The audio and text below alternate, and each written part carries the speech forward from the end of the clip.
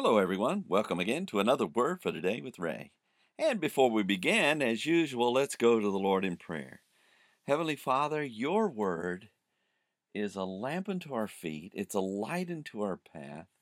And Lord, we know by hiding it in our hearts, we don't have to sin against you. And so I pray that you will teach us today more about you in the book of Esther and about your Son Jesus and your ways, and that you'll equip us with the ability to live in the manner that you teach us. We give you thanks for these things in Jesus' name. Amen. The title to today's lesson is Esther Made Queen, and it's taken from the book of Esther, chapter 2 and verse 17. When we left our story, Esther had entered the room during the 10th month and 7th year of King Ahasuerus' reign, and everyone was stricken by her beauty. She was immediately taken to the king's portion of the palace, and in chapter 2 and verse 17, she is made the new queen. We read, "And the king loved Esther above all the women, and she obtained grace and favor in his sight more than all the virgins, so that he set the royal crown upon her head and made her queen instead of Vashti." Our verse begins, "And the king loved Esther above all the women, and she obtained grace and favor in his sight more than all the virgins."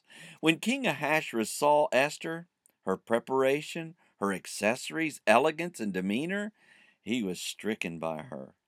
This was truly love at first sight, and he did not mind that she was preferred over all the other women who made their appearance.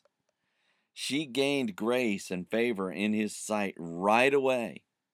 The word grace is chin, which means acceptance, and the word for favor is chesed, which means goodness, kindness, and faithfulness.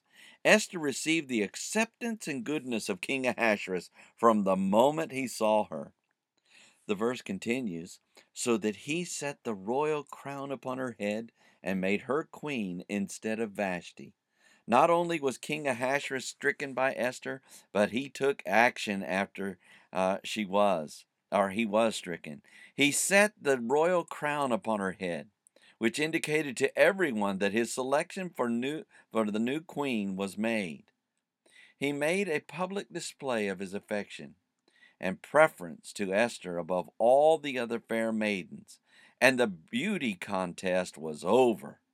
Esther was now the new queen, and there was no longer a need for any others to appear.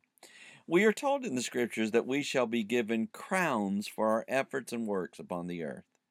However, our coronation service will be a little different than it was for Esther.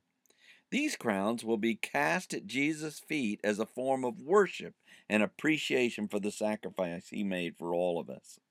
As we meditate upon the crowning of Esther today, perhaps we will ponder first whether he will crown us with royalty someday, and secondly, whether we would have any preparations made upon the earth that would give us crowns to cast at his feet in appreciation.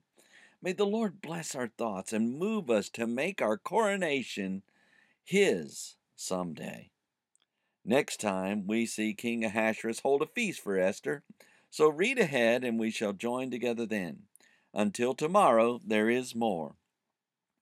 And may the Lord bless you and keep you. May he make his face to shine upon you and be gracious unto you. May the Lord lift up his countenance upon you and give you peace as you continue to study his word in Jesus' name.